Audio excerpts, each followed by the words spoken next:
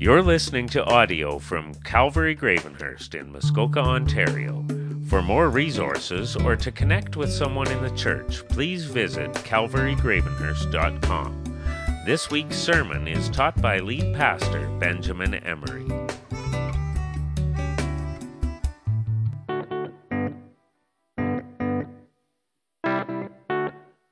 Well, welcome again. There's some new people that I have never met today, so if you're new, welcome. We're glad to have you and hope you enjoy our time worshiping and learning about the Lord with us, and hope to see you again soon.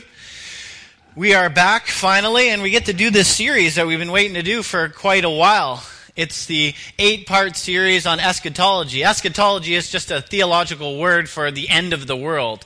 I guess you could say the end of the world as we know it, and the start of a new world. It's not going to end because of aliens. It's not going to end because of zombies. It's not going to end even because of global warming. The world will come to its conclusion the way that God told us it would happen thousands of years ago.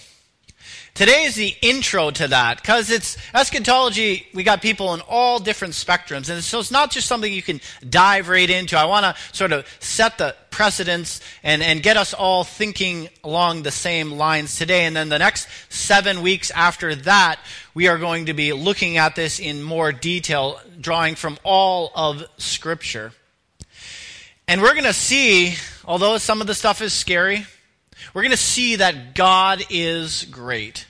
And God shows His supreme power in the events that preclude at the end of the world.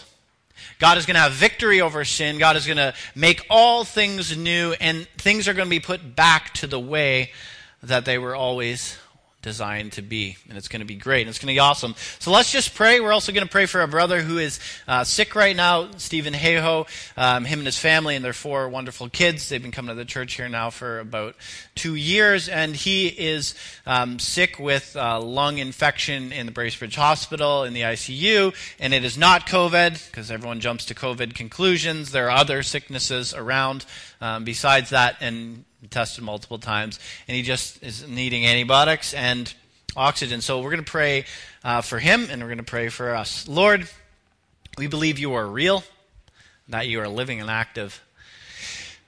God, we need help, because often, well, in a culture like we live in now that believes all truth is relative, and that really there is no ultimate truth, we have a hard time, even as believers, believing that the things that you have written will come to conclusion, and that you're really a God who's trustworthy, and you're really a God who's in control.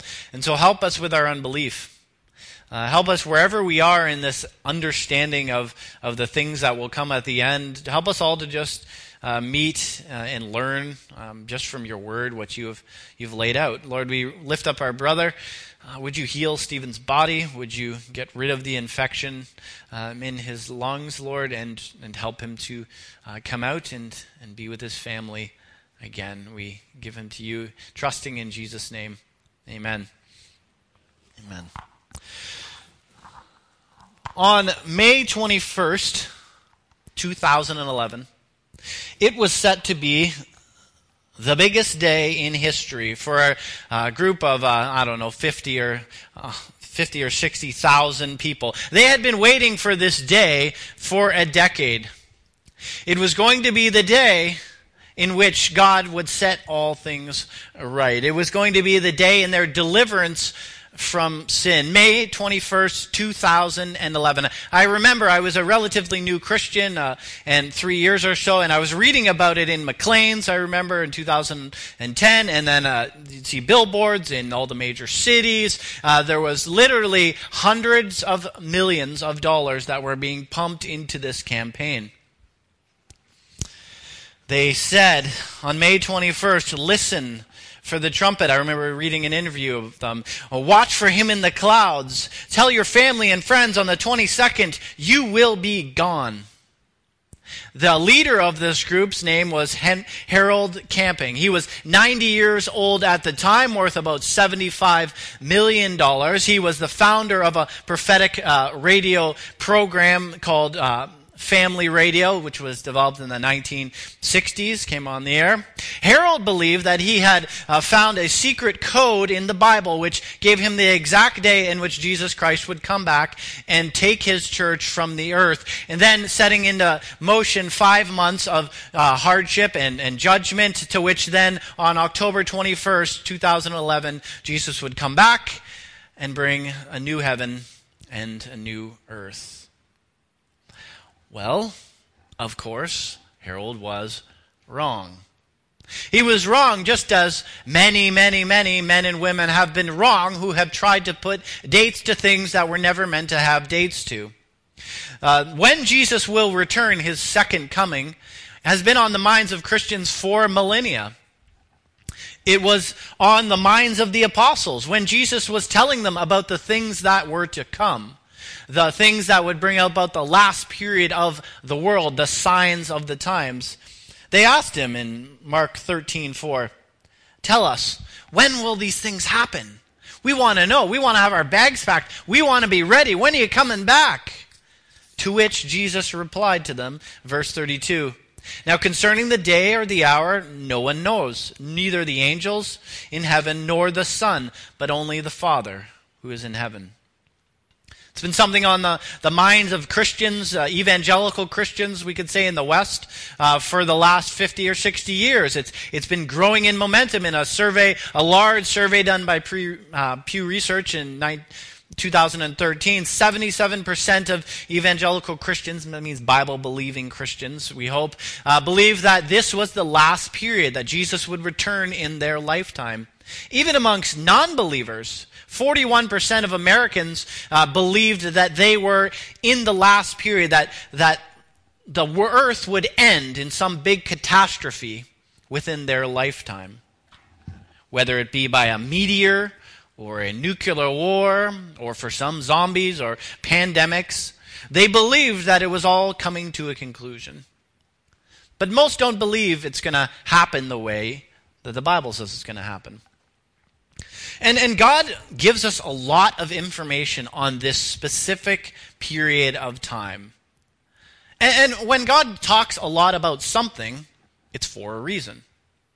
And God gives us an outline of these events, a pretty big outline, but then he gives very specific details about some of these events that will take place. When I was trying to think of how to explain it, I remember when we first went into Kandahar. Now I've told you this before, when we went into Afghanistan, meaning NATO forces, they just secured most of the big cities and left the rural areas to themselves. And so the maps were very old. A lot of them were Russian maps, and a lot of the roads that used to exist didn't exist anymore, and there were new roads. A lot of the riverbeds were dried out. And so we had maps. We were given maps when we went out of the cities that weren't really up to date, but they had specific landmarks that couldn't change, like mountain passes, like very large wadis, dried out waterbeds, very large streams and systems of water, and stuff like that. But so when we went out, we didn't really know some of the roads we were driving down. We didn't really know what some of the little villages were. But we made our way by keeping our eyes on the big markers. And that's kind of like what it is when God lays out his end times timeline. He's going to give us some big indicators, some things to watch for. And as we go along, he is going to be filling in the details. And just as we were drawing maps and marking villages, we'll be seeing the details that we don't have filled in by God. This is actually the last part of the series we started 6 months ago called What Does the Bible Teach? And I really wanted to teach it to you in person, and so we kept getting locked down and we kept postponing it. And because it's a complex thing and the Bible has so much to say about it, I made this study guide, which is an overview of the 8 sermons. And it's going to give you some extra stuff. And my intent is so that you don't have to be trying to write down everything as we go and put it together. I've taken a lot of it and put it together for you. And so my intent is that you take it home and that you look through it. It has all 8 sermons in it. And that it sparks some interest. And that you actually start to investigate some of these things that you have, these questions that you have on your own. There is a place you'll see in the front that you can send questions to. If you have some questions that you can't find the answers to, we want to help you with that. We encourage you to do that. But I encourage you to first make an attempt on your own. When I became a Christian, again, remember, I hadn't even passed high school at the time, and so I wasn't known as a theologian, but I just started to read the Bible. That's something every Christian should do. Like, imagine if you're a doctor or you're like a lawyer and you've never read the manual to your profession, right? That'd be pretty strange. But there's a lot of Christians who have never actually read the manual to our faith. So I'd encourage you to do that if you haven't done that. But when you're doing it, you're going to read a lot of things. You're going to be like, this theme of this end period of time keeps coming up in the Old Testament, in the prophets, even in the Psalms. Jesus talks about it. The apostles talk about it. Maybe there's something to it. And so as I learned that and I just read through the Bible, I'm like, well, I better learn some more about this. And so I just started to listen to some sermons, started to read some articles, and after 4 years before I entered school, I had a pretty solid understanding of what the main beliefs were. And that's what I want for you, to become students of the Word who can understand it. You don't need a degree to understand it. God made it so that you can piece it together, just plain Jane, regular people like you and me. And so there's going to be a lot of information. And you're going to see that God is not a mindless babbler. You ever meet somebody, maybe you got some family members or some friends, right? Like, once you get them talking, they go down rabbit trails. Does anyone have anybody like that they know? Like, you'll ask them, how's your day going? And they'll just blah, blah, blah, blah, blah, blah, blah, blah, and they'll go down rabbit trail, and you're like, how do we get over here? And then they're talking to you about their great-grandfather, and he had bad breath, and how that scarred them as a child, and you're like, wait a second, I asked you how your day was. And how do we get to here, right? God's not like that. He doesn't give a bunch of extra stuff that he doesn't want you to know about, right? If he speaks with a purpose. And so God wants you to pay attention. And so in this introductory sermon, I want to do a few things. I want to prepare you, and I want to ground you, and I want to get your attention. I want to prepare you for a roller coaster ride. When we look at it in its entirety, it's going to be a bit of a roller coaster. You're going to say, whoa, these things are going to take place? Wow, that's a bit scary. That's a bit overwhelming. And we know God did some pretty amazing things in the past. We're going to talk about those things. But God is going to do some just equally as impressive things in the future. So you got to get ready for that. Prepare for that. I want to ground you. I want to ground you to what this book has to say about it. Not off of what some YouTube sensation has to say about it, or some new prophetic person that comes upon the scene. You're always going to get those sort of people. But how do we know what's going to happen? God's Word. So we ground ourselves in what is true. And I want you to pay attention. Hopefully after this, you're going to look at the world with a different lens. You're not just going to sort of go through the world thinking, well, it's all just going to go on forever, and I don't really need to pay attention to what's going on in the world. No, I want you to pay attention so that you're looking up and looking around and seeing the things that are coming towards you. You might ask, well, why should I? What's the purpose of studying it? Like, it's complex. 1/3 of the Bible is prophecy. Like, why do I really need to know this stuff as a Christian? Can't I just come to church and like go about my day and just teach me how to manage my finances and plan for my retirement and to be a nice person? Well, there's a number of reasons why it's good, why you should. Reason 1, I got 5 for you. Reason 1 why you should take this seriously, why you should study this on your own, why you should try and have a clear understanding of it, as clear as you can get, is because as we look at what God has to say about the future and what he's going to do in the future, it will encourage you in the present. What happens in the future should encourage you in the present. Knowing that God is in control. Listen to what he says in Isaiah 42, verses 8 and 9. God says this about himself. He says, I am the Lord, that is my name, and I will not give my glory to another, or my praise to idols. The past events indeed happened. Now I declare new events. I announce them to you before they occur. God is showing you, listen, I said these things are going to happen, they happen. I'm telling you new things are going to happen so that you're prepared, so that you see I'm actually in charge of the world. Jesus reaffirms this in John 13:19.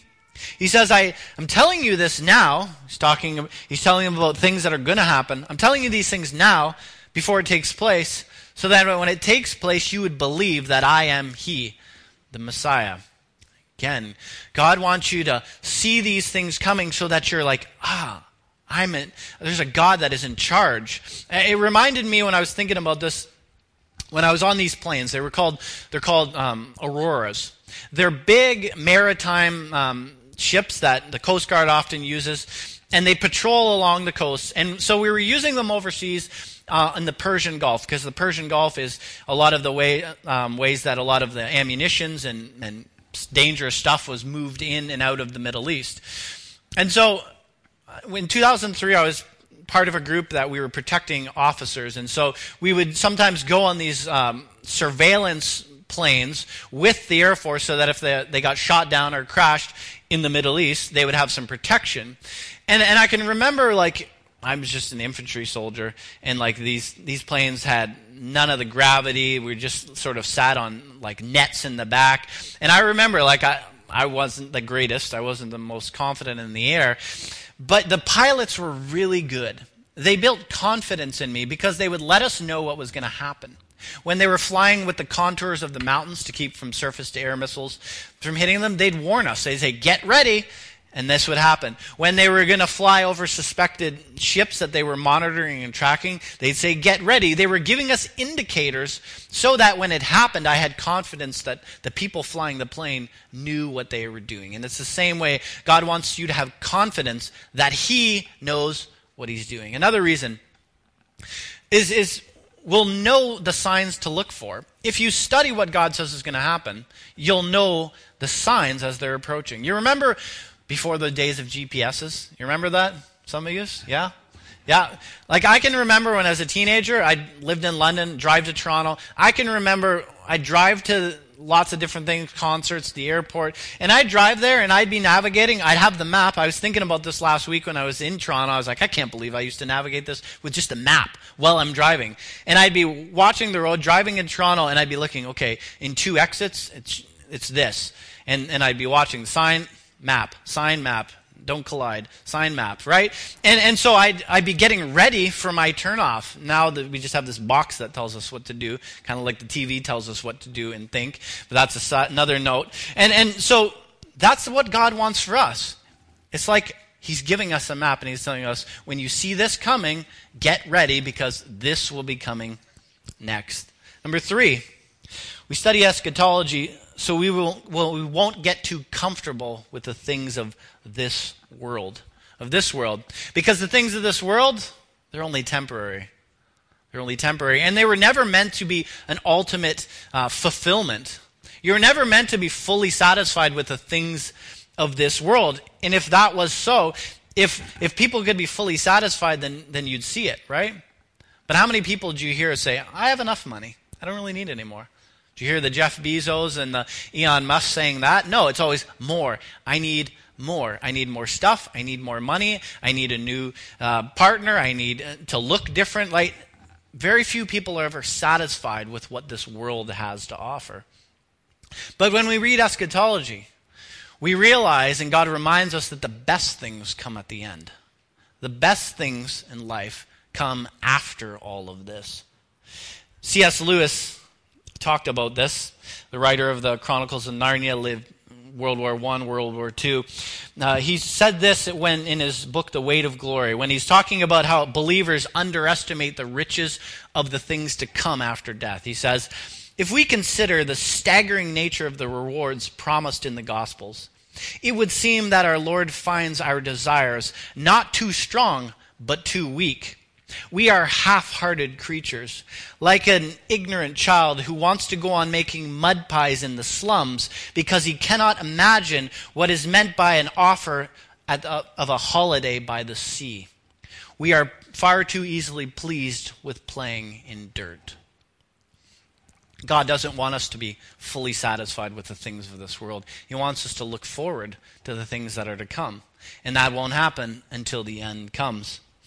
Number 4, it reminds us that there won't always be another tomorrow. Eschatology reminds us of the fragileness of life. Listen to what the writer of Psalm 49 says about all classes of people. Hear this, all you peoples. Listen, all who inhabit the world, both low and high, rich and poor. My mouth speaks wisdom. My heart's meditation brings understanding. Verse 5, why should I fear in times of trouble? The iniquity of my foes surrounds me. They trust in their wealth and they boast in their abundant riches. Yet these cannot redeem a person or pay the ransom to God, since the price of redeeming him is too costly. Verse 10, for one can see that the wise die, and the foolish and the stupid also pass away. Then they leave their wealth to others. Their graves are permanent homes, their dwelling places from generation to generation. Though they have named their estates after themselves, but despite their assets, humankind will not last. He is like the animals that perish. Verse 15, but God will redeem me from the power of death and take me to be with him. Steve Jobs understood this, the creator of Apple, all the gadgets that we have. He gave a speech, a commendance speech in 2005. It's a pretty good speech at Stanford University. It's sad that he didn't come to belief and faith in Christ. But anyways, he says this about his 2004 diagnosis of pancreatic cancer. He says, when I found out I had 3 to 6 months to live, I was devastated. Then they were able to perform a rare surgery and give me more life. But now, this is, he's speaking in 2005, remembering that I'll be dead soon is the most important tool I've ever encountered to help me make big decisions of life.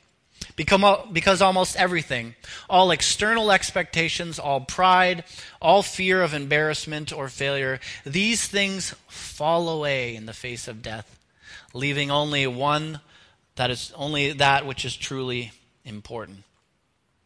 James encourages us in this. Chapter 4, verse 14. For you do not know what tomorrow will bring, for what is your life? You are but a mist that appears for a while and vanishes. Right? When we understand the world won't last forever, we understand we won't last forever on this earth at least. And that will push us to seek Christ more. Number 5, why should we study eschatology and understand it for ourselves? Not just what I say, but what the Bible says. Because it'll push you into evangelism and kingdom building. Any of you ever see the movie? It was a 2020 apocalyptic movie called Greenland. Anyone see it? Anyone see it? No, well, it wasn't that good. So you're not missing much. But anyways, in this movie, which I think was on Prime, it tells the story of this asteroid cluster that is approaching Earth. And the government knows that it's going to hit the earth, but they don't tell anyone because they know everyone will panic. And so in the meanwhile, as it's approaching, they're getting this bunker ready in Greenland. And there is a big bunker in Greenland. But they're going to take all the most educated, the most useful people, they would say, and put them in there while this comet hits the earth, and then they go into 3 years of death. And essentially nothing will live above the surface. And so the story is around this guy named John, who is an architect, and him and his family are selected, but they have to make it from their house to the transport area, because apparently the government couldn't prearrange transport for them. And so the story is that they have to fight off all of these people who want their spot on the transport. And so the Bible doesn't say the world will end due to a meteor. There's going to be some meteors that are going to happen, but it isn't going to be the thing that ends the world. But God does say it's going to end in specific ways. But unlike the movie Greenland, there is a place for all who want to come. It is not a select few of society's brightest and greatest and richest. It is whoever wants to come can receive. But in order for them to receive, they have to know. For them to know, we have to tell them.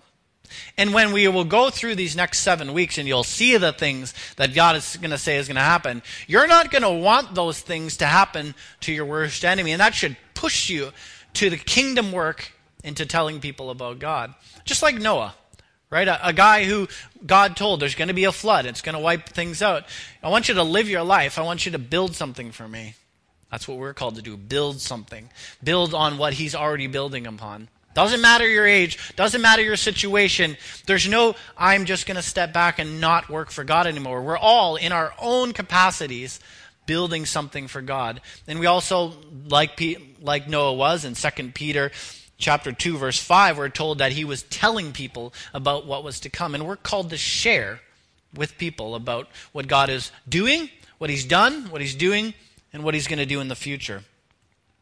And so this should spur you on to that. And so I know, as I've been preparing for this, I've been talking to some of you. And you're each coming from a different point of view. Some of you are coming from very specific, I believe this and this and this will happen. Some of you are like, I don't really know what's going to happen. And some of you have no idea. And so I'm trying to get us into the same frame of mind before we get into the nitty-gritties. Because most likely I can put you all into 3 categories. Maybe there's a few different. But the first category is those who are obsessed with Scripture or with end times events. Like obsessed. Society would have a name for people that are obsessed with the end of the world. They're called tin hatters. I've heard it referred to quite a few times, right? Like people, and I won't preach on this the whole time where you'll take a picture and put it on social media of me, the crazy pastor, right? But people who believe everything is a conspiracy. The world is ending every day. People who really have a hard time listening. Some characteristics of people, and you may find yourself like this, and I'm not trying to insult you. I'm just trying to tell you this is not the way God would want you to live. Is often these people who are obsessed with end times, have a hard time living in the present because they're so focused on the future. They're extreme.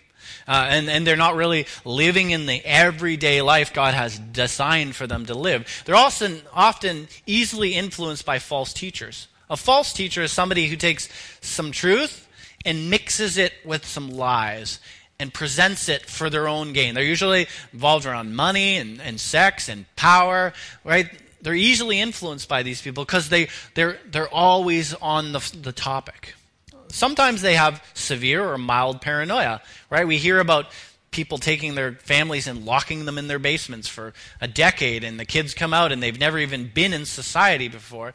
Sometimes it's more mild. It's like, I can't travel because I'm worried that this is going to be the time when Jesus comes back, or I can't go far from my house.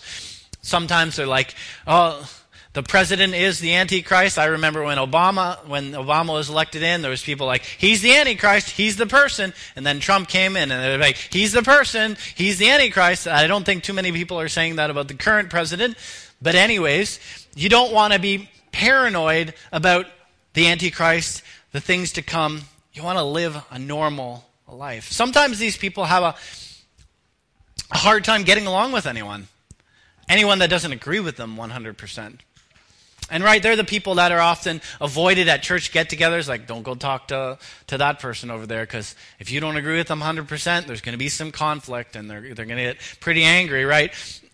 Sometimes they're just unbalanced, and you often see that in their life.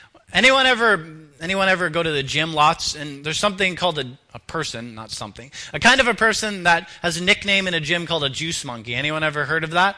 Yeah, there's one guy shaking his head. That's good. So a juice monkey is a guy, okay, the idea is that he takes steroids, but often they're like the guy with a huge upper body. It's like his arms and his chest is out like this with a puny lower body, right? Because all they do is work out their upper body, but they never worry about their lower body because I guess nobody sees that, and a lot of it is just look at me, right? So they look funny because they're proportionally not right. They've worked up their upper body, but their lower body. That's sometimes the way Christians are. They know a whole lot about end times, but they don't know much about what the Bible says about practical, everyday living. And God wants us to be balanced. The other group is the group that's kind of clueless, right? Maybe they've been a Christian 10 years, 20 years, 30 years, but they're they're just, ears are closed, eyes are closed. They're like, I don't really care. Whatever happens. I don't really want to waste my time with it. And this isn't the way God wants us to be either. He wants us. He writes these things down so that we'll know them, so that we'll understand them. And these people often just go through life thinking the world is going to keep going forever. And then we can get focused on building our empires and not really focused on the gospel work. We can be kind of naive to the importance of the things that are going to come. Some specific things we're going to talk about that are going to be indicators. Kind of like the people were in the time of Ezekiel. Ezekiel was a prophet in the Old Testament, and he was speaking about the captivity that the Israelites would go into the first time Israel was beaten by the Babylonians and sent into exile. And he was telling people, listen, if we don't turn around as a nation and go back to God, this is going to happen. But the people were saying this to him, chapter 12, verse 27. God is talking to Ezekiel, and he says this, Son of man, the Israelites are saying, the vision he sees is for many years from now. And the prophecies are about the distant future. Therefore, say to them, God's saying, say to them, this is what the Lord says, none of my words will be delayed any longer. The message I speak will be fulfilled. This is the declaration of the Lord God. Essentially what people are doing is like, I hear it, but it's not going to be in my lifetime. So there's no need to get worried about it. It's not my issue. And that's the way sometimes Christians would be. I hear it. Yeah, God's going to do some things, but it's not going to be in my lifetime. So I don't really care. But it may be. There's going to be a generation that it happens in their lifetime. And we want to be prepared for that if it happens. Because there is going to be this thing, and we're going to talk about it in a little more detail next week, called the falling away. It's going to be a period when, in those end times, when a great number of Christians, more cultural Christians, like they went to church but they didn't actually believe, they didn't actually follow Jesus, are going to fall away. The Bible speaks of the great apostasy. And it's going to be where the people just fall away in faith because they were never really committed, because hardship came. And we don't want to be those people. We want to be the third category, balanced. Balanced. So we don't have tin hats on. We don't have closed eyes. But when we're overseas, part of the way we're trained, and I still do it when I drive or walk everywhere, is to have situational awareness. What does that mean? It means that you're not just focused on one thing, like where everything around you is happening and you have no idea. It's where you understand and are looking at the whole situation. So you're looking close in the present, where you're going to step to make sure there's nothing. There's no mines, there's no booby traps, there's nothing like that. You're looking in front of you to see if there's anything that's going to be approaching pretty quickly. And then you stop every now and again and you scan the horizon. Situational awareness. That's what we're called to be as Christians. We're called to live in the present, look to the near future, and also every now and again to look up, look at what's happening and see, are there any signs in the distance that are telling us what's going to happen?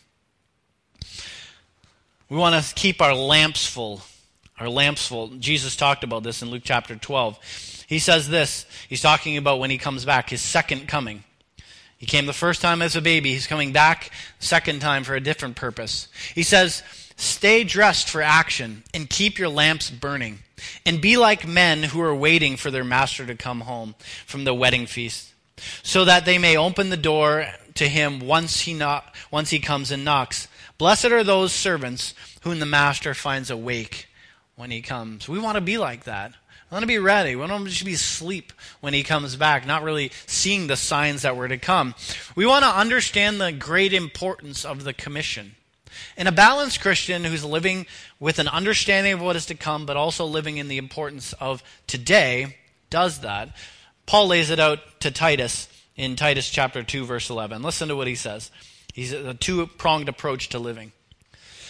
For the grace of God has appeared, bringing salvation for all people, instructing us to deny godliness, godlessness and worldly lusts, and to live in a sensible, righteous, godly way in this present age. So live like this now, while we wait for the glorious, blessed hope, the appearing of our great God and Savior, Jesus Christ. That's how God wants us to live, in the present, but also looking into the future. I remember a pastor once said to me when I was a new Christian, he said it in a sermon and I was listening, and he said something along the lines of, a Christian should live every day of their life like Jesus is not coming back for 1,000 years. But at the same time, living every day with the urgency and the expectancy that he'll be returning in the next 24 hours. Do you get that? So you're building a life like he's not coming back for 1,000 years, but you're also living with the expectation and the urgency that he might come back today. That is how we are to live. Last thing I just want to roll out there is how can we trust that these things are going to happen? Like, you may be like, maybe it's your first time visiting, you're like, I don't know if I want to be here for the next 7 sermons and hear about some stuff that I don't really know if it's going to happen or not. Well, if you're at that place, I want to encourage you. You can believe that these things will happen because God has already said some stuff that was to happen that has taken place. Some pretty spectacular stuff. And I put some of it, just 3 of them, there's many of them, and some links and some verses that you can look at. One is the birth of Christ. There's so many verses that speak to that in the Old Testament that we have ancient copies of that show us 300 years before Jesus ever came that these were the things to look for in Jesus Christ. And then he came. Like, secular historians have these and believe that these are authentic copies. Another is the rise of many nations. We're going to look at that in the weeks to come, that actually weren't in existence but rose and were clearly these nations that were talked about, the Greeks and the Babylonians and the Romans. But one I just want to look at you is the establishment of Israel. There has never been a nation like Israel. What do I mean by that? I mean that there's never been a nation that has been established, then destroyed, the people scattered, brought back together, reestablished, the people then destroyed again and sent out into the world, and then reestablished again. There has never been a nation that has done that. And not just a nation, okay, but the people keep their unique, and the Jews are very unique ways that God has given them to be an act in. So look at it. In 70 AD, when the Romans sacked Israel and destroyed it, they wiped it off the face of the planet. Then they called it Palestine. It was no longer Israel. Then from 70 AD until 1948, the Jews just lived as a people and kept their unique identity in the world. They were persecuted heavily. There was never a lot of them. Half of them were killed in the 1940s by the Germans. And then they were brought back in 1948 and reestablished. And we have ancient scripture that tells this is going to happen. And I'll just give you one of the many verses I've listed. Isaiah chapter 11, verse 11 and 12. On that day, the Lord will extend his hand a second time and recover the remnant of his people who survive.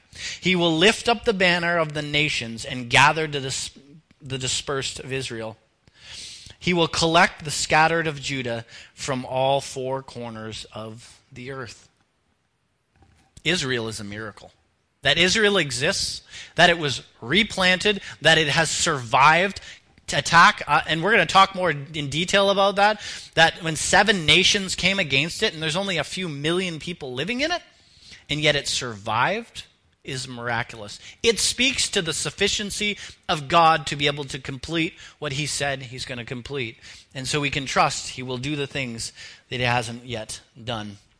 And what I want you to just walk away from after these 8 sermons, hopefully, is a better understanding of the supremacy and the sovereignty of God. That means that God is in ultimate power and control. And if the last 17 months have taught us anything as Western Christians, it's that we're afraid of a lot of things.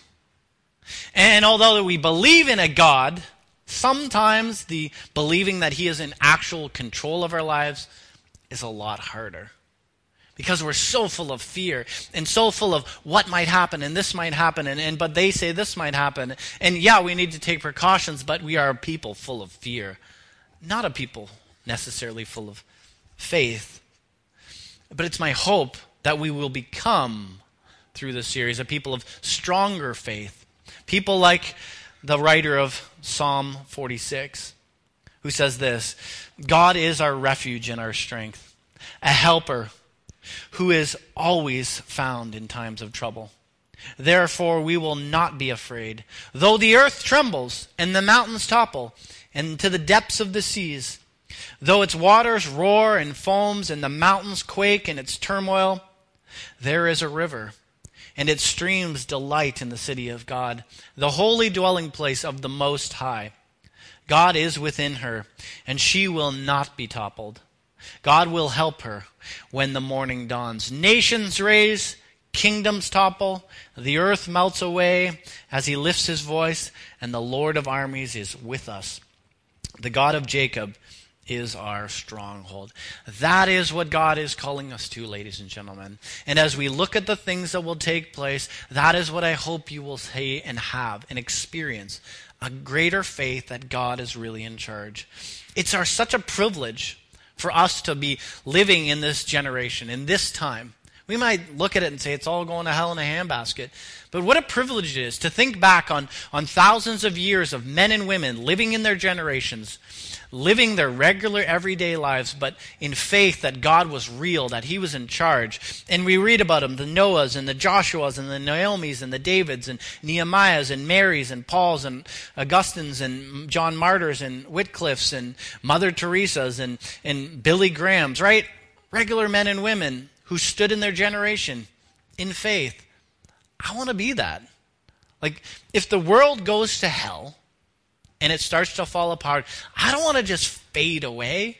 I don't want to just be like everyone else and believe it's all going into destruction. I want to keep believing that God is supreme. And I want you to believe that. I want you to be encouraged throughout this series. And I want us to be a people who stand in our generation in faith in God. Let's pray, and then we're just going to do communion. We're not going to just do communion. We're going to do communion. God, thank you so much. I pray that this has allowed us to sort of bring ourselves into the same frame of mind. We're not going to come in and have to demand our way, that we're going to be open to what it is your word says. Not necessarily what our favorite preacher might have told us or somebody we like to follow. And God, the things of the last days are scary. Lord, just like death is scary to a lot of people. But Lord, we're going to now focus on the fact that you defeated death. And that, Lord, you're going to come and get us someday, whether it be through death, natural death, or when you come back and end this world. Help us to have faith and to never give up. In Jesus' name, amen. Thanks for listening to this week's sermon audio. For more resources or to connect with us, visit calvarygravenhurst.com.